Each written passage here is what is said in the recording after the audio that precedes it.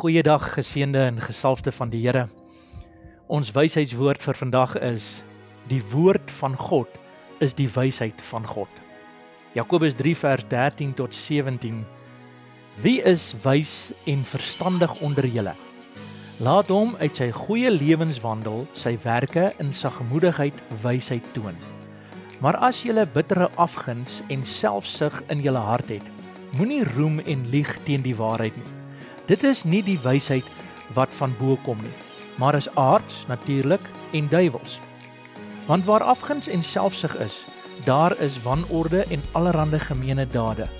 Maar die wysheid van bo is ten eerste rein, dan vredelievend, vriendelik, geseglik, vol barmhartigheid en goeie vrugte, onpartydig en ongeveins. Wanneer ons die wysheid van die Here soek, 'n paar verse vorentoe in Jakobus sê hy, as iemand wysheid kortkom, laat hom dit van die Here bid. God wil vandag vir jou wysheid gee. Wat is wysheid? Wat is die wysheid wat van bo af kom? Dit is die woord van die Here vir elke situasie. Iemand wat wys is iemand wat die vermoë het om te kan sien dat God is besig om te werk in elke situasie. Dit maak jou oë oop. God se wysheid maak jou oë oop om te sien wat God besig is om te beplan vir jou lewe. Dit is wat dit doen.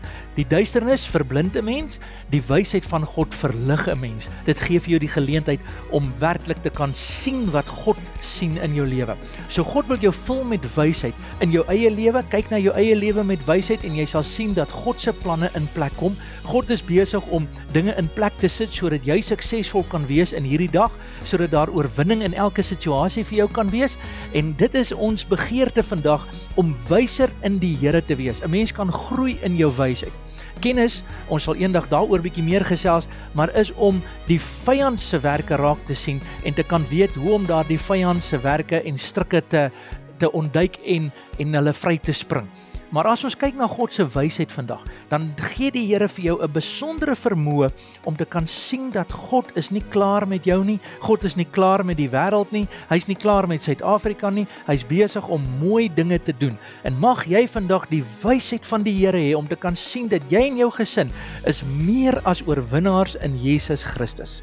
Vader, ek bid vandag vir elke een dat daar 'n besondere wysheid sal kom. Ons wat wysheid kort kom in situasies vandag.